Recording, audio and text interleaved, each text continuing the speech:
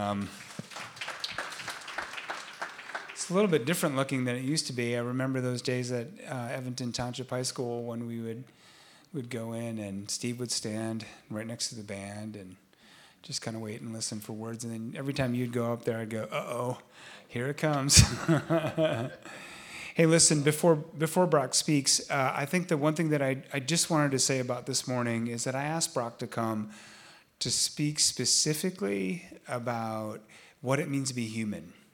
And part of the reason why I asked him to do that is because I believe that this is sort of central to the way that we think about justice.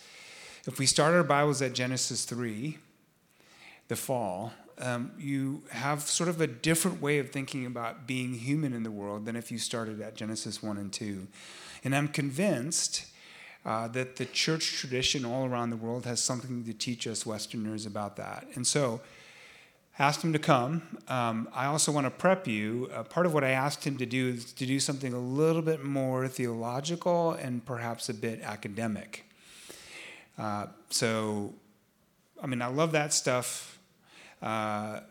Most of you are looking at me like, well, yeah, duh. But like, I do love that stuff. But and then we're going to have a little bit of a dialogue afterward, and then hopefully we'll have some time for Jared to come up and do a little bit of a response. But I just think this is so central and so important, and I think there are two invitations that I have for you today. And the first invitation is to just keep an open mind. And when I say mind, I really mean mind. Like, this is an opportunity to love the Lord our God with our minds. But then the second thing is open our hearts, because I do think some of this may make us feel a bit uncomfortable, and man, I'm here for that. And so, is that all right? Can I say that? Is that okay? All right, Brock, I just give it to you. Thank you so much for being with us. Thank you, Kiva and Ted. I'm glad to be here. Amanda and I are thrilled. We have memories in this room of our two kids running around. So about 14 years ago, we were here, and it's changed a lot, and it's wonderful to be here. Why don't you turn to the person next to you and say, "You bear the image of the Trinity."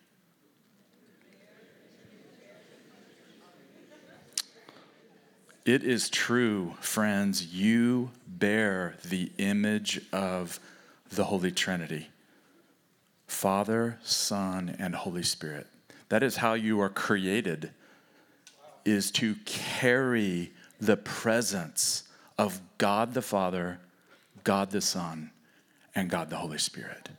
And that's what we're going to talk about. We're going to talk about this word that comes out of Eastern Orthodox theology. Those are our brothers and sisters in Christ from the Christian East. And we're going to be talking about something called Theosis. And we're going to introduce that to some of you, and some of you have already heard of it, and so this will be rehearsing some of that. But before we do this, it was striking me last night during the message and the time together. This gathering, this conference, is the Spirit and the Common Good. And who can tell me where that comes from? Which letter of Paul, and where is that? What's the address? Chapter 12, that's correct, at verse 7. Friends, I want to remind us what the original context of the common good is. Who can tell me what happened? 1 Corinthians 12:7, something happens for the common good. What is it? Got any Baptists in here? I'm not sure you would have hung out in this passage a whole lot, but those are some of my roots. It is the manifestation of the Spirit for the common good. What does that tell us? It means the manifest presence of God, the Holy Spirit, is what brings the common good. And so we're talking about various aspects of that, but I want to remind us, especially as Vineyard people, there is no common good without the manifest presence of the Holy Spirit. So let's make sure that we're looking at the context. The Apostle Paul is speaking, and it's a Trinitarian event that he's talking about. The manifestation of God's presence is God saying, I'm giving my church these gifts through my Son by the power of the Holy Spirit, and the Son is glorified in the church. That is what brings the common good. The common good happens among the people of God first, and we're set on fire with the manifest presence of God and the gifts of the Holy Spirit in full operation. And only then can we bring goodness to other people's lives. That's what Gino was saying last night. Luke 4, the anointing of Christ. That is the only hope. That is the only way forward for us. Amen? The manifestation. And the Lord says it's not by might. It's not by power. It's not by human programs. It's not by human initiatives. It's not by good ideas. It's by the power of the Holy Spirit that anything happens. That's it. If you want to know what do we do for the common good, it starts there. So Lord, we acknowledge that. We thank you, Father, Son, and Holy Spirit. You're the only hope. You're the only hope, period. And so we ask for your manifest presence with us today, even tomorrow. We acknowledge our utter dependence on the Holy Spirit. And we pray, Lord, that you would open our minds and our hearts to the Word of God, spirit of wisdom and revelation. You would teach us about this topic today, transformation in Christ Jesus. And we pray in the name of the Father, the Son, and the Holy Spirit. And the church said, Amen. So I've already told you we're going to talk about theosis. Can we say that word together? Theosis. And our aim today is to explore the doctrine of theosis. And I'm going to use different words along with, that's a Greek term that just means to be changed into God-likeness, right? And we're going to talk more about that, what it is, what it isn't. But this is central in the Eastern Orthodox Church's doctrine of salvation in Christ. We're going to see that. We're going to be learning more about that. We're going to do three things in our short time together. First, we're going to answer the question, what in the world is theosis? Secondly, we're going to look at 3 points about theosis. And then finally, I want to ask what the doctrine of theosis might do in the Vineyard movement. If we understand it rightly, how might the doctrine of theosis enrich and empower Vineyard theology and practice? If you notice, if we could have is it title slide up there? I want you to look at this because it's not very academic. What do you see, the title there?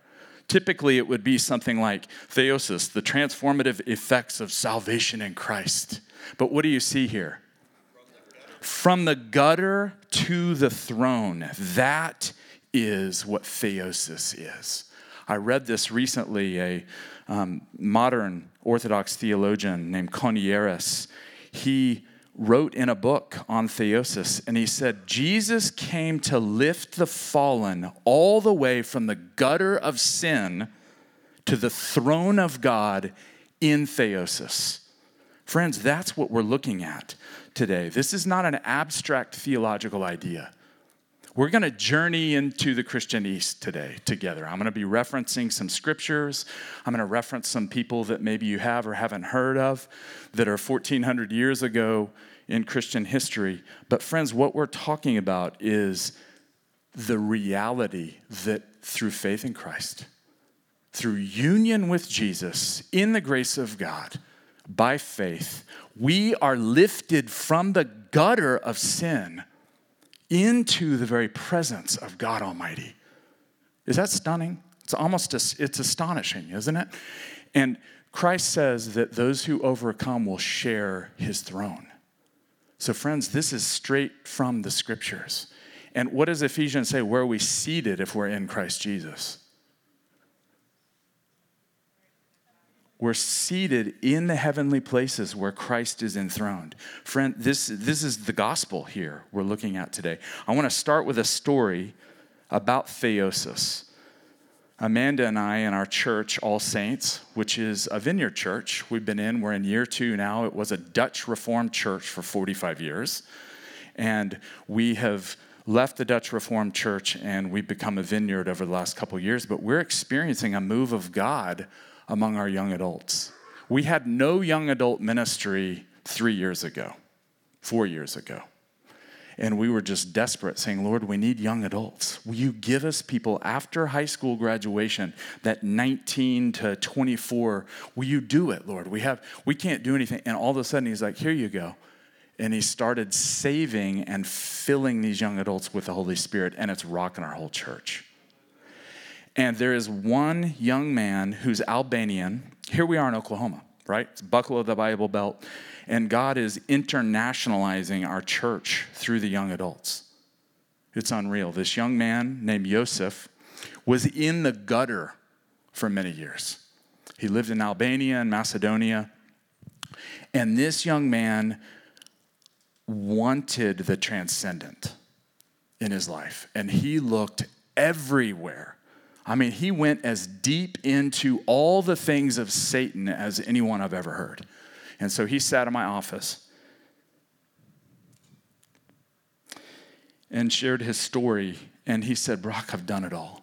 He's done all the drugs that are out there. He's done all the Eastern religions and learned to master meditation and all the yogi stuff. And I mean, he went deep, deep, deep. And it led him into the darkness of the occult. And he's got tattoos that represent his whole journey.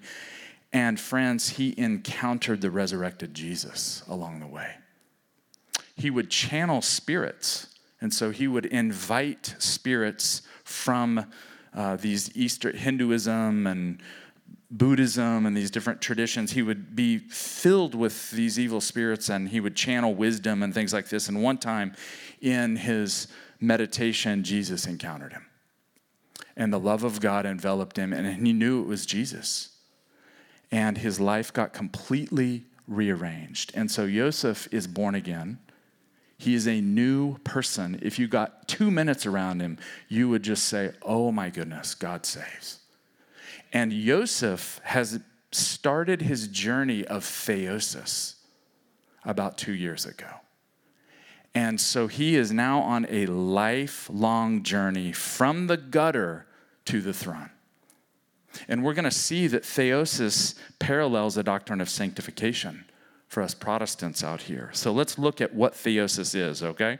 So the first thing I would say about what is theosis, stemming from biblical language and the language of the church fathers, I call it patristic, it's patristic language. Theosis is the process by which a Christian becomes more like God. You get that? So that's it, simply put. Theosis involves the renewal of the image and likeness of God in human beings. Therefore, it's universally applicable. Jared was giving me a word about the gospel, and friends, theosis is the gospel. The renewal of the image of God in human beings is the message that we have. We'll be talking more about that. A contemporary Orthodox priest in Canada, I heard him, I listened to quite a few of these gals lecturing on theosis, and listen to what he said. He says, theosis involves becoming by grace what God is by nature. Christians do not become God, and I will make that clear in a minute. The created does not become the uncreated. Is that sinking in? The created, however, may become participant in the uncreated by grace. Saturday morning, I know it's some big language, but you're hearing me on that. How in the world does this happen, though? If God is spirit, how do we become like God? Theosis is only possible because of the incarnation of the Word of God. So how does theosis happen? Because Christ, the eternal, uncreated Word of God, became human and took on human flesh. That is how theosis happens. So therefore, theosis is growth in Christ-likeness. It's becoming like God, but it's becoming like Christ, who is God in the flesh. I want to put an image up here. And I know it's Saturday morning, and so we're still waking up a little bit. You with me okay? We okay? We're going deep in some theology as we journey into the Christian East together. We're going to Jerusalem and Antioch and Alexandria, North Africa. These are some of the sources that we'll be drawing from, folks that lived there. Orthodox theologians view the transfiguration of Christ. You see that ancient icon up there? It's depicting what happens in Matthew 17. And someone tell me, what happens in Matthew 17? What's going on in this image? You've got Christ there, but someone tell me what's happening in this image here. Okay, so you've got Elijah and Moses next to Christ there. Christ has glory on him. And then what's going on with these fellows at the bottom of the icon? Okay, Jesus brought Peter, James, and John. And what's their posture? Flat on their faces. And so for the Orthodox Christians, Matthew 17, the transfiguration of Christ becomes the paradigm or the model for our transfiguration. So they say this is a moment in the life of Christ. It's singular, it's unique. There's no one like Christ, but because we are called to imitate and follow and bear the same spirit that Christ had, we too will be transfigured in Christ through the prophetic power of the Holy Spirit and through the scriptures. Moses and Elijah represent those things. And it's a communal event, isn't it? It's not just Jesus off on a mountain by himself. He takes people with him.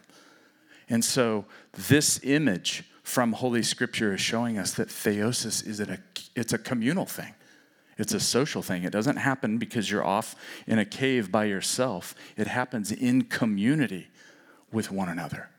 God goes to work. He begins to sanctify and transform us into the image of his beloved Son, only as we're in deep relationship with one another.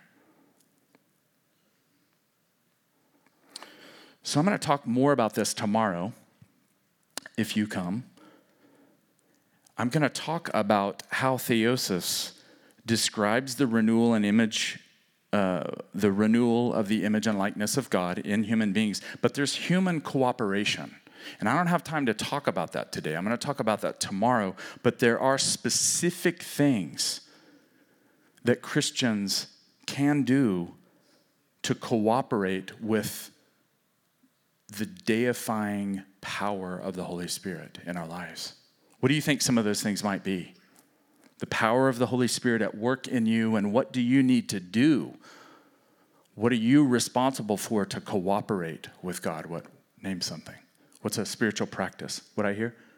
Prayer, top of the list, right? We're going to look specifically at the Jesus prayer tomorrow. Lord Jesus Christ, Son of God, have mercy on me. What's another thing? Another spiritual? Scripture, that's right. Not just reading it, but praying it, entering into it, letting it enter into you. So we've got prayer, praying the Bible, sacraments, wonderful. So holy baptism, holy communion. And then this one that most of us really don't like, fasting, right? That's another one. We don't earn anything. Theosis happens as we get under the waterfall of God's love and God's grace and God's mercy. That's where theosis happens. But you don't just look at the waterfall and say, that is beautiful. I sure appreciate that. That's a great waterfall over there. I'm dying over here of thirst.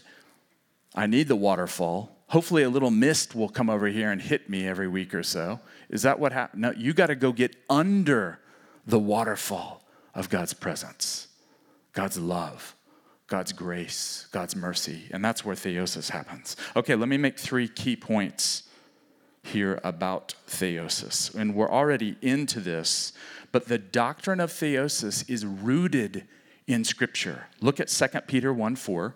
And I don't know if you bring Bibles around here or if you only have Cyber Bible. Back in Oklahoma at All Saints, I encourage people to bring one of these. And some of the young people are like, what is that? And I go, it's a book. And if you open it, it has these things called pages. with words written on it. And you can actually write notes in it and highlight. So for real, we've got most of our church now bringing a hard copy, because what we found is if you have your phone while you're looking at it, oftentimes you're getting hit. There's pings, ding, ding, hey, you gotta, I see this text came in, or I gotta check something. So there is something wonderful about this thing. You know what else happens if we don't have access to those phones? You can still use this. You don't have to power it up, right? It still works. Although I must admit, sometimes I will open my Bible, anybody else do this, and I will try to magnify the text with my fingers. Anybody else do that? All right, I am not the only goob in the room. I will open my Bible and I'm like, I can't read that. It's too small font. Let me just enlarge it. Oh yeah, can't do that. Doesn't work. Are you at 2 Peter 1:4? This is probably the clearest example in the New Testament. There are many others, but we're going straight to this one. The Apostle Peter says something that is pretty mind-blowing. 2 Peter 1:4. Is it on a slide? Can we put that up there? Yeah, there we go. Could we have someone who can read this out loud for us to hear? Someone with a good voice. Read that so we can just hear the reading of the Word of God. I see someone's hand there, yes. His divine power has given us everything needed for life and godliness through the knowledge of Him who called us by His own glory and goodness. It should keep going there. Is there more? Thus He has given us through these things His precious and very great promises, so that through them you may escape from the corruption that is in the world because of lust, and may become participants of the divine nature. So we could have 3 sermons out of those 2 verses there, but we're looking really primarily at that last phrase. And I want that to sink in to your minds here. If you're at the Vineyard Church, you're Protestant. And so I want this to sink into your Protestant mind and heart. What does the Apostle Peter say here? Under the inspiration of the Holy Spirit, every word of God is God-breathed and is practical and useful to equip the church to live like Christ. And what does he say there in that last phrase? We have the promises of God so that we may become participants of the divine nature. Are we talking about Mormonism here? What's happening, church? Are we going LDS right here? Or is this biblical? Ted, is this biblical? It is biblical. The church is called to become partakers of or participants in the very divine nature. Borderline blasphemy, it sounds like. Friends, that's your calling. That young man, Joseph from Albania, he was created and called to become a partaker of the divine nature. Father, Son, and Holy Spirit. He tried everything he could because there was something thirsting and longing and yearning in his spirit, his inner man. And it was only quenched when he encountered Jesus. And Jesus said, you know what? You're going to partake of the divine nature through me, through my body, through my blood. What I accomplished in my life makes a way for you, Joseph, to become a partaker of the divine nature. The word that's used there, participant or partaker, is related to koinonia. What does koinonia mean, church? Koinonia. Fellowship. So what Peter is saying under the inspiration of the Holy Spirit is that human beings are created to fellowship with God, to have relationship and companionship through the union of faith and love with God the Father, God the Son, God the Holy Spirit. Does that blow your mind a little bit on this Saturday? Those of you that are awake, does that blow your mind? Theosis is a call to have koinonia, fellowship through the person of the Lord Jesus and partake of the divine nature. Now, we've already said we don't go weird in this. This is rooted in the apostolic teaching of the church. And so Mormonism and their doctrine of exaltation, where they believe that you actually are exalted and you end up being a god of various worlds and these kinds of, that's nonsense. That's heresy. That's a distortion. That's Luciferian, angel of light kind of stuff. The true doctrine is that we become partakers of the divine nature through the promises of God. As we meditate on them, treasure them, obey them, and live into them in the mystery of God's love, in the mystery of faith, we partake of the very nature of God. Friends, this is the gospel. This man over here, you just scratched your face. I saw you, and I don't know if this is happening now, but I saw you with a gift of evangelism. And I saw you with drug addicts. And like laying your hands on drug addicts and seeing Jesus cast demons out of them. And then I saw you around spiritual prisoners and literal prisoners. And the Lord was going to do some kind of work of evangelism in you and a team of people. And so I'm not sure why I just gave that word at that moment. But I think you are to call people to become participants in the very nature of God. That's their destiny. It's evangelism, isn't it? And so sometimes we're going to see in a minute, we need to kind of revisit how we present the gospel. And this is part of it. You can tell people that are just riddled with sin, filled with demons, you've got to get free because you are called to be like Christ. You are called for the glory of God. You've got to get out of this stuff. Friends, this is the word of God. What we just read in 2 Peter 1:4. There are many other places.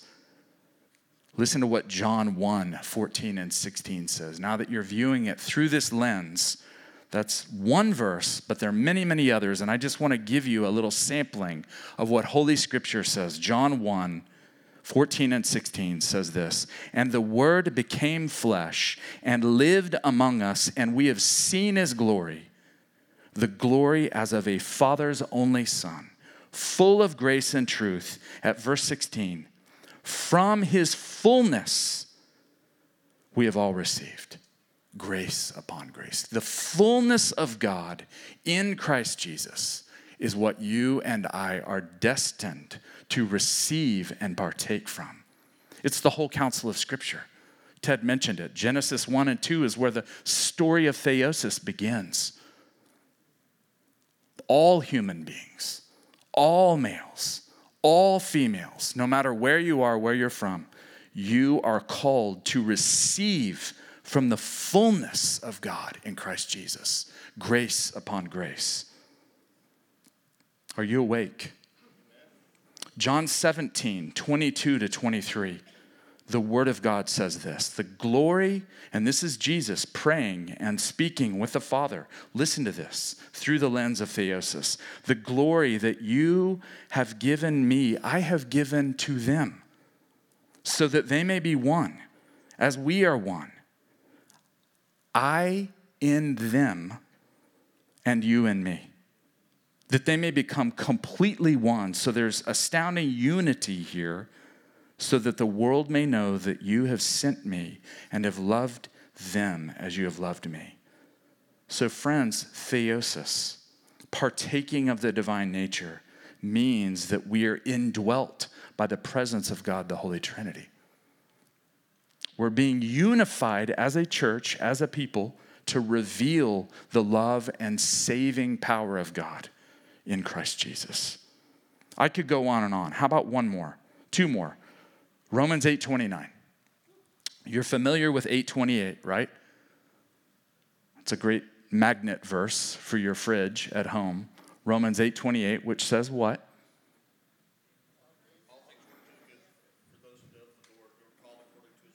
There you go. Now look at what 8:29 says. That also needs to be on the magnet on your fridge, next to 8:28.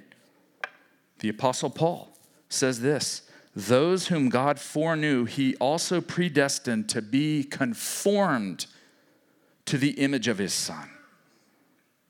Let that sink in. Conformed, shaped, molded to the image of his Son, the Lord Jesus, in order that he might be the firstborn within a large family. Friends, theosis means God is building a human spiritual family. Revelation 7:9, we get a glimpse of that. The saints who've died in Christ are before the throne. And where are they from? Revelation 7:9. Someone tell me. These saints that are there worshiping before the throne of God, they're only from Michigan. They're only from Illinois. They're only from Oklahoma. And people and nation. Friends, theosis, the call to partake of the divine nature, the call to be conformed to the image of Christ, involves all the nations. This is the greatest thing going on planet Earth right now. It is the mission of God in Christ Jesus through the power of the Holy Spirit. And it is like a dragnet that is pulling in people from every tribe and tongue and people and nations. Friends, this should set us on fire. This is the glorious God, the glorious gospel in Christ Jesus. One more verse. How are we doing? Doing okay? 2 Corinthians 3:17-18. Again, I'm just showing you a sample of passages in Holy Scripture that speak of theosis. And this is one of the greatest. I've said that multiple times. But 2 Corinthians 3:17-18. Paul is talking about the old covenant and how glorious it was. And we saw that Moses, his face would shine with the glory of God, even in the old covenant. And so he's constructing his argument here. And he's going to say, now I'm going to pivot and talk to you about the new covenant since Christ came. Look at what he says. 2 Corinthians 3:17-18. Will someone read that just so we can hear? The Lord is the Spirit, and where the Spirit of the Lord is, there is freedom. And we all who with unveiled faces contemplate the Lord's glory are being transformed into his image with ever-increasing glory, which comes from the Lord, who is the Spirit. Are you seeing it? We are new covenant people with a new covenant message that started in Genesis and goes all the way through to Revelation. We are called to be transformed into the same image, step by step, day by day, battle by battle, falling on our face some days, getting up the next day, from one degree of glory to another. You and I, in Christ, are called to reflect the glory of God, to contemplate it, to behold the Lord as we read Scripture each day, as we pray Scripture again. We're going to talk about that more tomorrow. But this is the Lord's doing. He is determined to take you and me and transform us from sinners to saints, to take us from the gutter of sin and take us to the throne of grace where he transforms us. It's glorious. A second thing about theosis here. Theosis does not mean that a human being saved by grace and faith in Christ ever becomes God. Are we clear on that? So if you're sitting there and you are the heresy police, you are the watchdog that God has appointed to keep heresy out of the American church. You hear me saying this, right?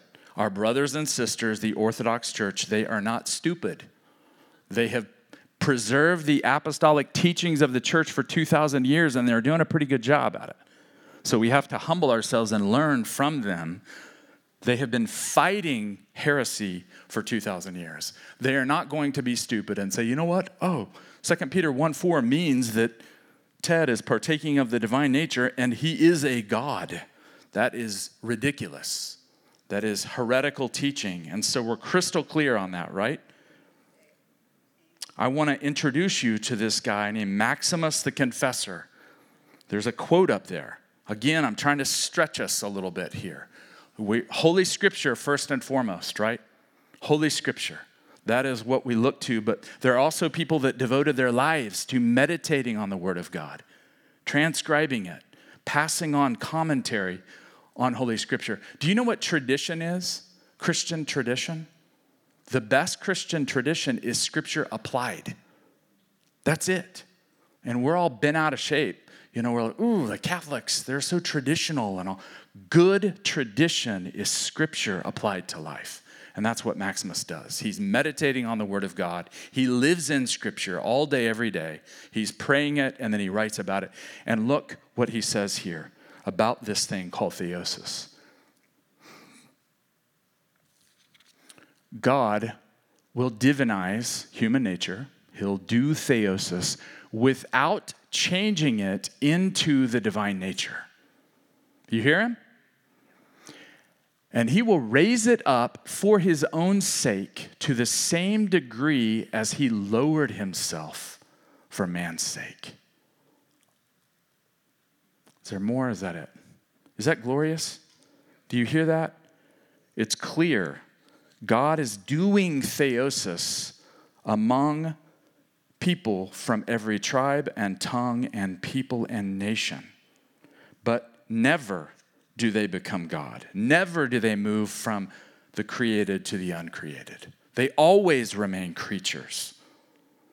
But what Maximus is saying here is that the incarnation of the Word guarantees theosis. Because Christ came, because he humbled himself, because he lived and ministered and washed feet and shed his innocent, sinless blood on the cross and was raised from the dead and ascended to the right hand of the Father. And the Spirit was poured out. Because of these things, you and I can experience theosis.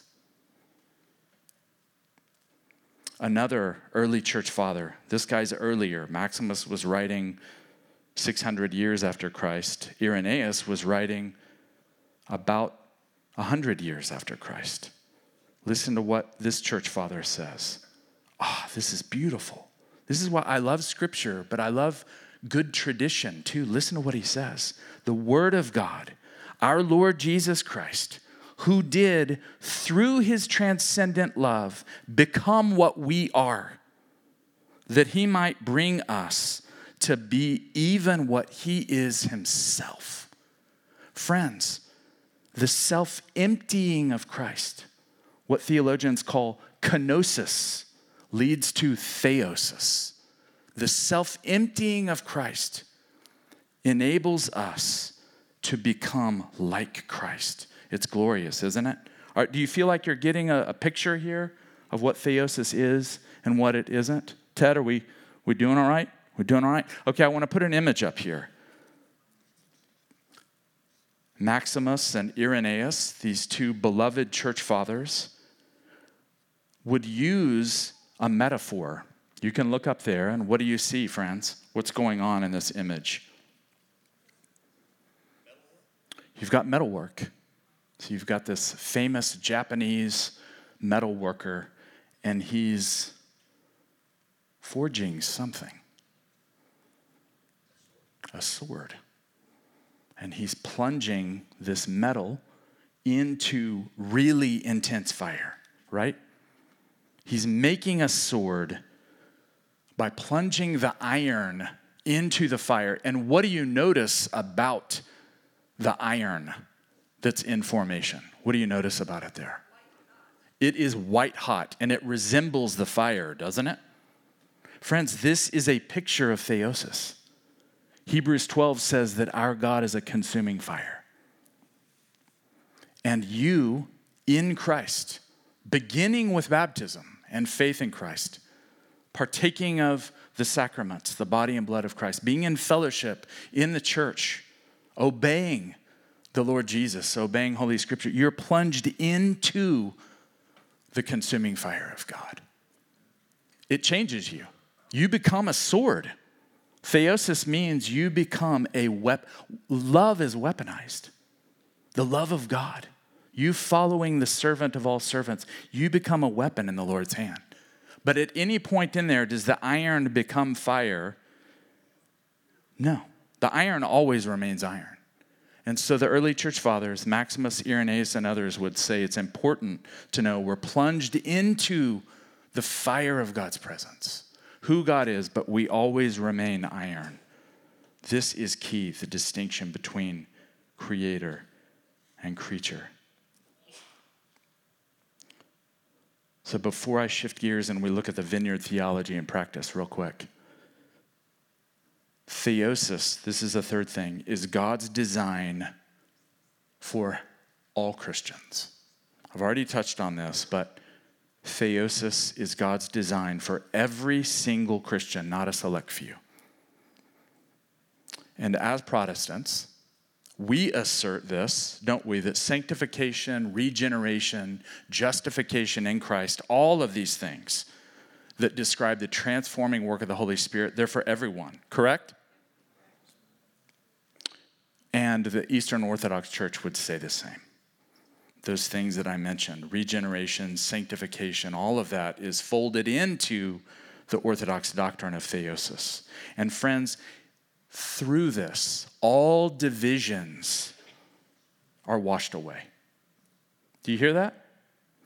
Through theosis, partaking of the divine nature, being baptized into Christ, every tribe, tongue, people, and nation, all human divisions are removed. Paul says in Galatians 3:28, there is no separation. There's neither male nor female, slave nor free, Jew or Gentile. We are one in Christ. That is the prophetic gospel that we have to share with the world. It's more progressive than anything you'll find in secular ideas and concepts. The church is the unifying force on the planet. Amen? And you know what? We do not need to borrow from culture. Can we learn from them respectfully? Yes, but friends, Holy Scripture, the Christian story, shows us the way to see people in neighborhoods, in cities, in nations unified in Christ. It's the most glorious thing on the planet as we're transformed into the image of Christ. Okay, let's shift gears here. What I got? Five minutes? We're good? Okay, all right. I want to look at how this doctrine of theosis might enrich and empower vineyard theology and practice. Can we do that for a minute? Hopefully your gears are already going.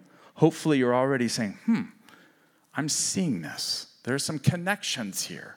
How might this impact the local church? How might this inform the vineyard movement? And I want to propose the first thing. It should be up there on a slide. Theosis can enrich our doctrine of salvation and formation. What do I mean by that? Ted said I could do this, so I'm going to do it. I'm going to say some things that might stir you up a little bit. Friends, the gospel is more than the substitutionary atonement of Christ on the cross. Yes, that's right. That is one facet of the doctrine of salvation. But it's like a diamond with many, many, many facets. And if all we do is preach one facet of the doctrine of salvation in Christ, we're diminishing what God has given to us through his word. The doctrine of theosis is another facet of that diamond that we have to, as Protestants, we've got to delve into this. We've got to learn more about it. The Apostle Peter spoke about it in 2 Peter 1:4. So I want to challenge your thinking here. Oftentimes when we're sharing the gospel with people, we go straight to the cross, don't we? Which, is there anything wrong with that? Of course not. The apostles preached that way, but they also preached that everything changed when God became man.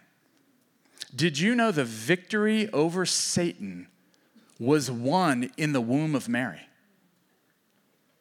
It was game over when Mary said yes to the promise of the angel, and Christ, the eternal Word, the Logos, was conceived in her by the power of the Holy Spirit, it was game over. The Apostle John says that Jesus came to destroy the works of the devil, and it was game on at that moment. At the incarnation. And so what we've got to do is learn how to present a more fully developed gospel. If all we do is say, Christ died on the cross for sinners, and that is wonderful. But friends, we need to delve into the incarnation of the eternal Logos, the eternal Word of God, so that we have the incarnation, we have the life and ministry of Jesus, and we have his death and resurrection and his ascension. Amen?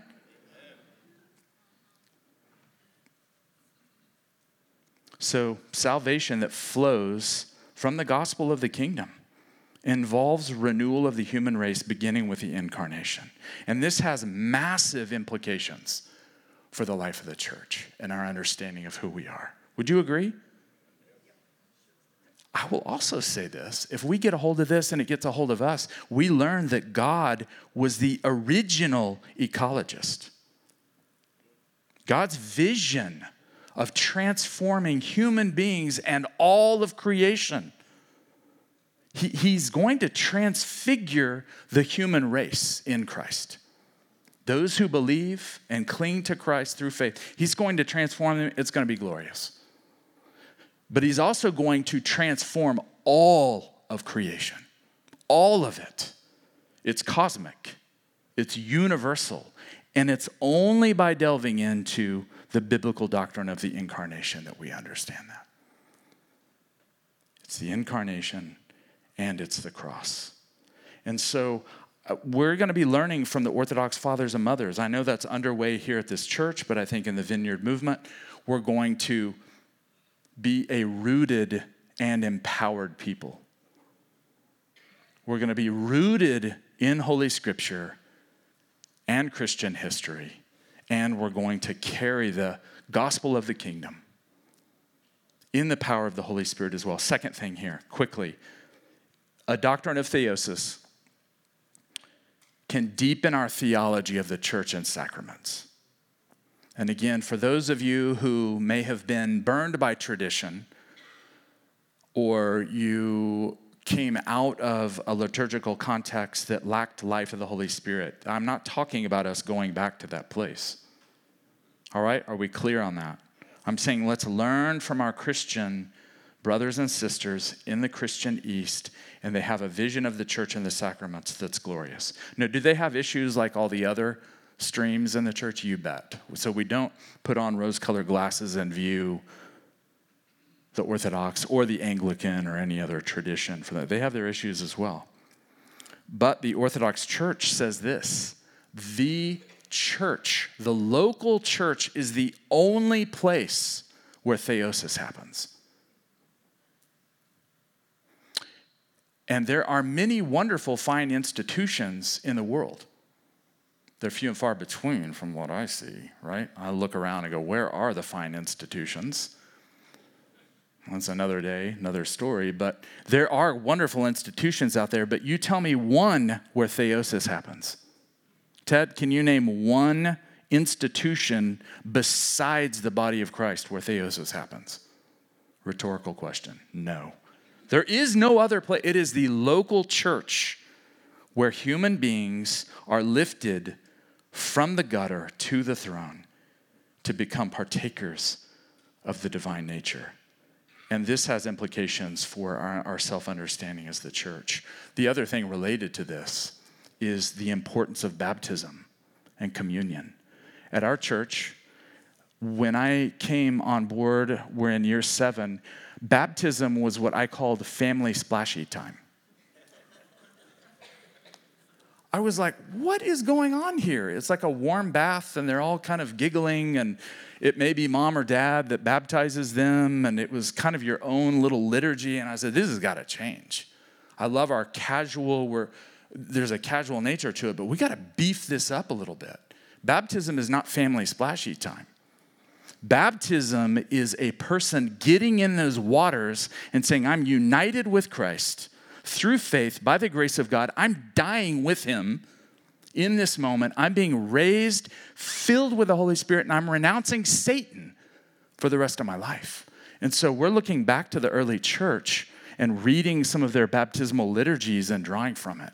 And so we've got people getting baptized, and they are renouncing Satan. I renounce Satan and all of his works, and I cling to Christ and to the teaching of the apostles, and I'm going to live for him as a living martyr the rest of my life.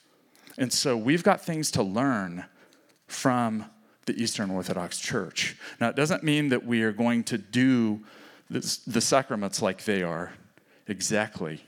The other is communion. Communion for Protestants oftentimes is Welch's diluted grape juice and some stale little crackers. And so we have to, maybe that's all we have access to. That's okay.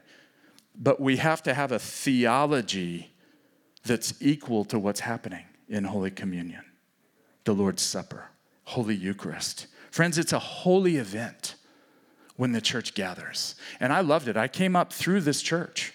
So as far back as 1993, there was communion every Sunday. I think you still do communion every Sunday.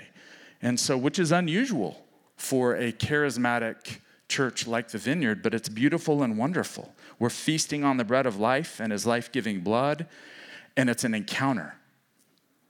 Just like baptism, that is a holy moment. And so communion is a moment to encounter the crucified, resurrected, ascended Lord. The last thing here, we'll end with this. Theosis should broaden our theology of mission and service in the world. You've already heard that, right? You've heard notes of that. So I've already said that we draw our cues from Scripture and good Christian tradition, not from culture. At the same time, we don't retreat and hide in bunkers as Christians at all. We're deeply engaged. The Scriptures compel us to serve on mission with the Lord Jesus in the power of the Holy Spirit. Friends, listen. This is our message, okay? You from every tribe and tongue and people and nation. You were created by God to bear the image of God. You are destined for eternal glory and beauty and spiritual power and riches. Give up your lesser ambitions, your lesser causes. Call on the name of the Lord Jesus Christ. Be saved. Be filled with the Holy Spirit. Join yourself to Christ and his church and begin the lifelong odyssey of spiritual transformation. That's our message, friends. So, Lord, we thank you for your word. We thank you for your church. And we pray that in the coming days you would teach us, that you would make us humble and teachable and pliable, and we would learn new things about salvation in Christ. Actually, old things. We would learn the old things. Lord, we love you. We thank you for this gift that lifts us from the gutter to the throne. Now, I want to give an opportunity. Is there anyone here who's hearing this? Maybe a friend invited you. I would assume that we've got Christians here, but is there anyone here that this message is striking you and you say, I want to actually begin this journey? Anybody here? We always want to make space. Maybe you're derailed. Okay, I see one person here. Anybody else? Could be the first time, okay? Could be the first time. Could be you need to get back on track with God. Is there anybody else? Okay, I see a third hand. Anybody? Anybody else? So let's close our eyes here. If you raised your hand, simple prayer. Just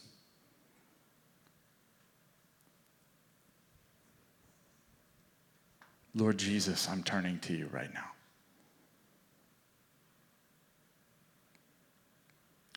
I want to become like you.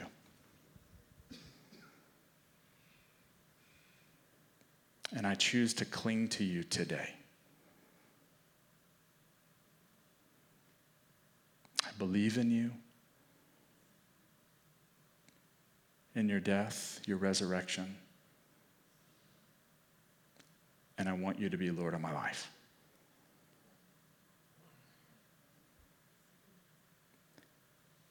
And I want to be part of your family, your church.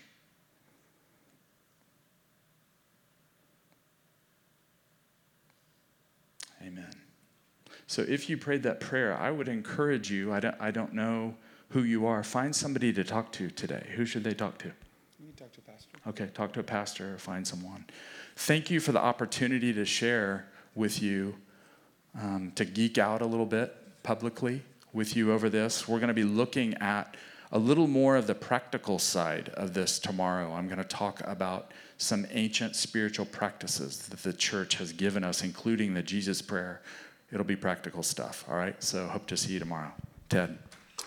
Yeah, no, hang on to that, please. Thank you, Brock.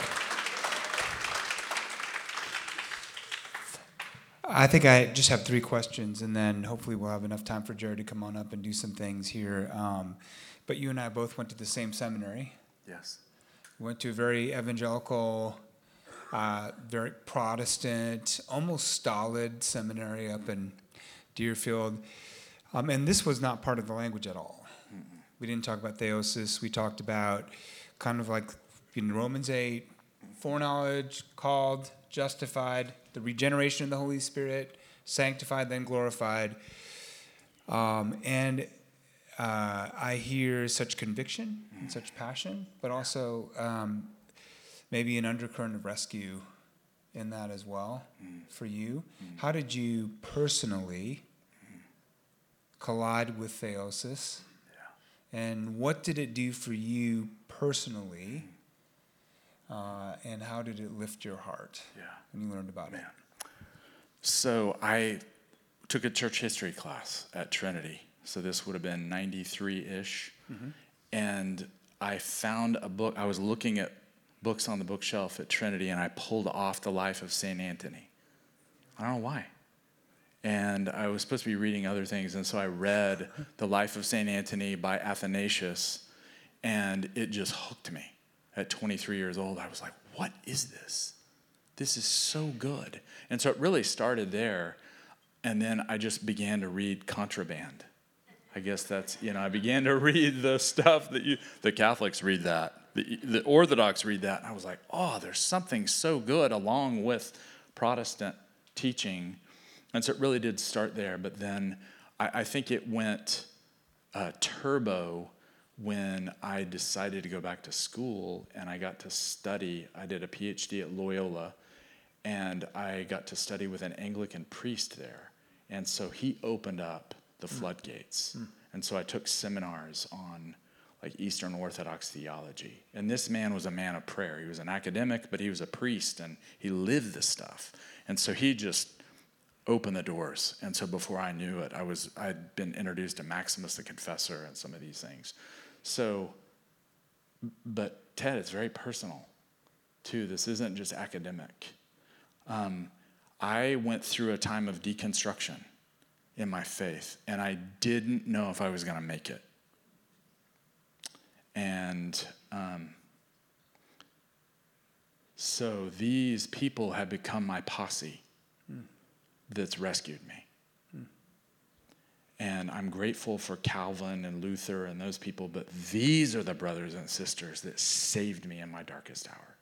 They taught me to pray. They taught me, what do you do in the desert when you're drying up and dying and you don't know you're attacked by the demonic? And so I turned to them, not just for theological stuff, but can you help me believe? That my faith was slipping through my fingers, and so I had to turn to them to learn to believe again. And that's true to this day. So that's why you feel the conviction, is I look at these folks and just, they cling to Jesus, and I'm learning from the way that they cling to Jesus, because I almost lost the plot. I really did. Amanda can testify to that. Both of us were barely hanging on, and difficult things were happening, and I was hanging on by a fingernail, it felt like. And I think having this posse around me just helped get us through that time. But I still deal with deconstruction and doubt, and I pray that from Mark 9, Lord, I believe, help my unbelief. That's just kind of my walk. So these folks have helped me survive. Yeah, and I think maybe I want to ask a related question. Thank you for sharing. Yeah. Okay. Could I be super honest? Is that okay? Usually that's like prelude. Some people are smiling like, oh no. What's coming? What's coming? I just said I just about lost my faith. Yeah. So Yeah. I think. Sometimes I walk into this room and into church on Sunday, and it's sort of become a governing practice for me to think about the way that we talk to people who are new to our church. But one of the things that I'm aware of, I remember one time I was standing in the room, and we were singing, and it was, of course, wonderful, but I also felt like there was an undercurrent as well. And so I'm like, what is that undercurrent? What is that? The thing that, and what I mean by undercurrent, hopefully this isn't too like woo-woo or meta or anything, but I just felt in that moment like I could feel that there was something more than faith in the room. There was something also, something in the room that kind of held us back a bit. That's what I felt. I mean, if I could just be really honest. And so I was like, what is that? And so I talked to Steve, and I said, Steve, I can feel this like undercurrent thing, and I don't know what it is. He goes, oh, Steve. I'm like, well, tell me what it is, Steve. And I was like, I can't tell you what it is. I'm like, why can't you tell me what it is? And he's like, because I don't have it anymore. I'm like, what do you mean you don't have it anymore? Well, you're the leader, so you should figure out what it is. I'm like, well, that's really helpful, Steve. But and I love Steve, and so I'm not saying that as an against Steve. I think he was challenging me to listen. So I started listening, and I immediately became aware that people have come to our church, because our church is one of those odd places where we sit at the intersection of all these different kinds of things. So people come to us and go, we love coming here. I mean, it's okay. Which I'm like, oh, well, that's nice, I guess. But you're different. You're contemplative, you're charismatic, you're like egalitarian, you believe in the Bible, you're conservative. We don't know of any other place like that. And we're coming here as a refuge because we're really hurt.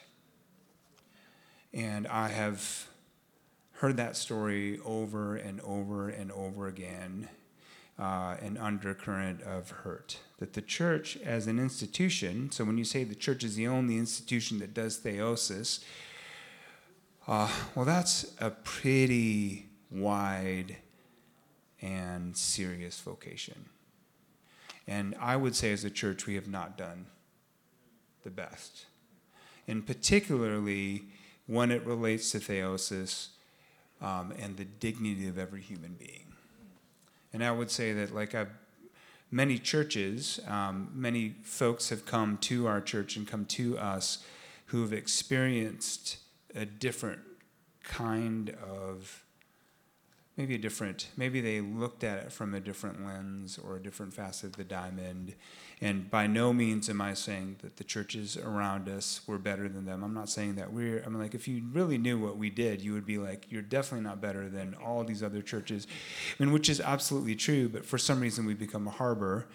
And I'm wondering if you could speak to how the not doing theosis or not talking about the dignity of a human being, how that can actually generate hurt. I don't know if you need to say anything more about that, but I want to hear you teach on it. No, Usually the person who frames the question has a really good answer. Who wants to hear Ted talk about that? Everybody. That's everybody. So I will listen to it, and I will come back and repeat what Ted says. No. So really by neglecting this, what kind of impact could that have? Yeah, 100%. Dang. Can you get us started on that? Can you take a step in the direction of what you think? Well, I'll just tell a little story, and then you can tack on. But I remember we had a young couple come to our church, started coming to our church, and said, the whole reason why we came is because we listened to a message, and at one point you said that humans are beautiful, and we had never heard that in the church before, ever in our lives, and we thought that feels healing to hear that. So I think I'd like to come. Man, so that's so good. Well, I'm with you on that. We've got a kind of myopic view of the gospel. Like I mentioned, the glory of the cross. I mean, it's amazing. But friends, there's more to it. And I'm not saying there's add-on and bolt-on. I'm just saying the cross is glorious, but what we learn from Orthodox brothers and sisters who've guarded the apostles' teaching is that there is the ultimate human dignity and beauty and glory right there from the beginning of the story. Yeah. Genesis 1. And so I think we have to just be weaving that into our preaching and teaching. Who's writing songs about this stuff? Come on. Vineyard songwriters. Write songs about this stuff. It's holy ground. And so I think we have to have singing theologians. We have to have preaching about it. But then I think it's got to become part of our discourse. And so I don't know. I mean, I think we glean from liturgy where it speaks of this. I mean, think about this guy here sharing the gospel with people who have, they're just deep in the web of sin. But if he's saying, you know what? The Lord sees you as beautiful. You bear his image. Now we got to get you clean and sober. You are beautiful and you're full of dignity and worth and value. Christ the Son shed his blood for you. You have infinite worth. This is unbelievable. Let's get your life together. So I think it just kind of infuses the presentation of the gospel with some new meaning. Friends, people are dying. Some of you were dying, maybe even last week, a few months ago. I mean, people want to hear a more fully orbed gospel. And so I don't know if that. Yeah. And then I even think baptism and the Lord's Supper is part of that. Do you want to partake of the beauty and glory of Christ? Then get baptized. Be clothed with Christ, who is glorious and beautiful and winsome. Right. Be baptized into him. And then partake of his body and blood, which is medicine for you, and come get healed. That's the other thing, is theosis is a call of healing. Theosis fits with the vineyard passion for healing because it's the deifying energy of God, the Holy Spirit, that goes to work on you. And theosis, Maximus would argue, involves body, soul, and spirit. And so it's a transfiguration of your whole person. So I'm preaching. I don't know if that. Okay. Love it. I'm eager to hear what it looks like to participate in the spiritual work of theosis. I know you'll talk about that tomorrow. Yes. I think it might be appropriate. Jared, would you come on up? Jared's here with us. I feel just like I don't mean to put anything on you. If you're here and you haven't been hurt by the church, I don't want you to think oh, I guess it's coming. It's not. I hope, but I do want to say that I do think that there are some people that, because of the way the gospel has been preached, it's created hospitality for an idea that I think is antithetical to the good news of Jesus, and that's that we are not image bearers, and that we must actually be made image bearers by the cross. Whereas I think the gospel is we were lost, and then what did Christ do? Well, he came to find us, and so how are you lost? Well, you had to be found at one point to be lost, right? And so what does actually foundness look like? And what does restoration to that foundness actually look like? And I'll say one more thing, and then I want to have Jared come and maybe do a response. I think this is the reason why justice doesn't make sense for a lot of people. When you think about restorative justice and you think about the restoration of God's original intention, which is in Genesis 1 and 2, and if you don't read Genesis 1 and 2, could I encourage you to read it? Because you cannot read John 17 without Genesis 1 and 2. Because over and over again, Jesus is saying, I have given them the glory that you gave me. And what does that mean? It's strange if you have in anthropology, you think about humans as cracked and fractured and broken and worthless. We're not. Utterly loved by God. And we might be in the gutter, but we can be restored. And so I think that justice animates, theosis animates justice too. And for us to want to do the right and equitable thing across our ethnic backgrounds is theosis. And for us to want to create equitable working conditions for people who are entranced in slave trade is animated by theosis. I mean, theosis is everything. And that's why, like, I asked Brock to come and speak about it. But it's not, as Brock was saying, it's not just an academic concept. Theology has praxis. It makes a difference in our lives. And I just want Jared, if you could respond in some way and lead us in a reflection. As you were talking, Brock, the words that really stood out to me was the words, we are lifted. Can you guys just say that? Say, we are lifted. And then personalize it. I am being lifted. So what happened is I had this ancient icon come into my mind while you were teaching, and I went and I talked to Connor, and I said, hey, can I send you this image? And I sent it to him, and then I saw your slides, and you actually already had the image. And so, Connor, can you put... Yeah, so I added one more to it, but one of those is yours, the one on the left is yours, the one on the right is the one that I added to it. And this is one of the ancient iconographies where, Christ in his glory on Holy Saturday goes down to lift up Adam and Eve. That's what that represents. And you can see he's pulling them by the wrist. So Brock, he's doing this. Brock's hand is free. He is lifting them up. And oftentimes, and I just feel like this might be a word for many of you, is that we live in this world where we think, how do I become like Jesus? What do I have to do to make that happen? And we get stuck in this exhausting posture where we think it's our job to lift ourselves up, but the gospel is that he is lifting you up.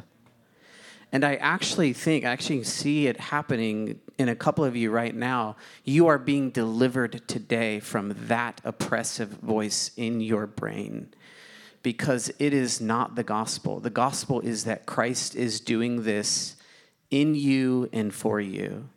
And as we go into ministry time, some of you are going to experience deliverance from the oppressive voice of the enemy that says that you have to labor and labor and labor and labor for this.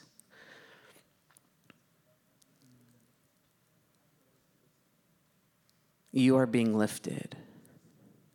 And obviously, Brock is going to talk tomorrow about how we participate in being lifted up.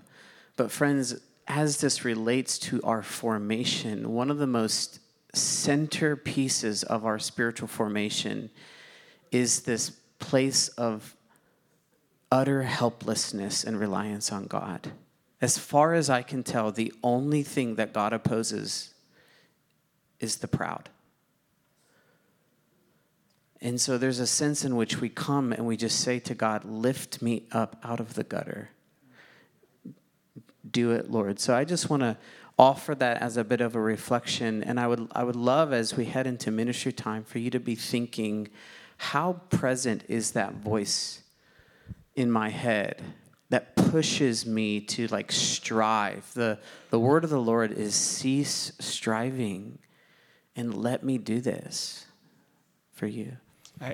Jared, Yeah. I actually think what you just said was so helpful. Could you lead us? Yeah, sure. Just in a moment, as you've led us in the mornings and in the evenings, Yeah. just lead us through that. Would you? So, Holy Spirit, we invite you to continue to come with your presence.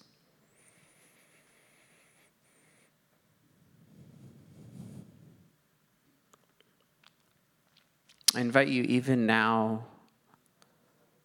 just to be with the Lord and ask a direct question. Lord, what is the gutter for me right now? Where, Lord, do I need to be lifted?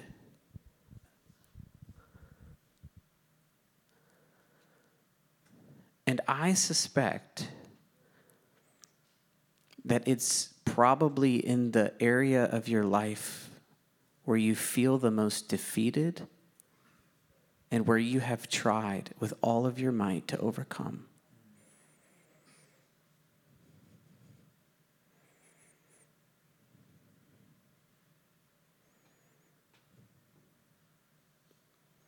Would you be willing to relinquish control of getting out of the gutter and placing that into the Lord's hands?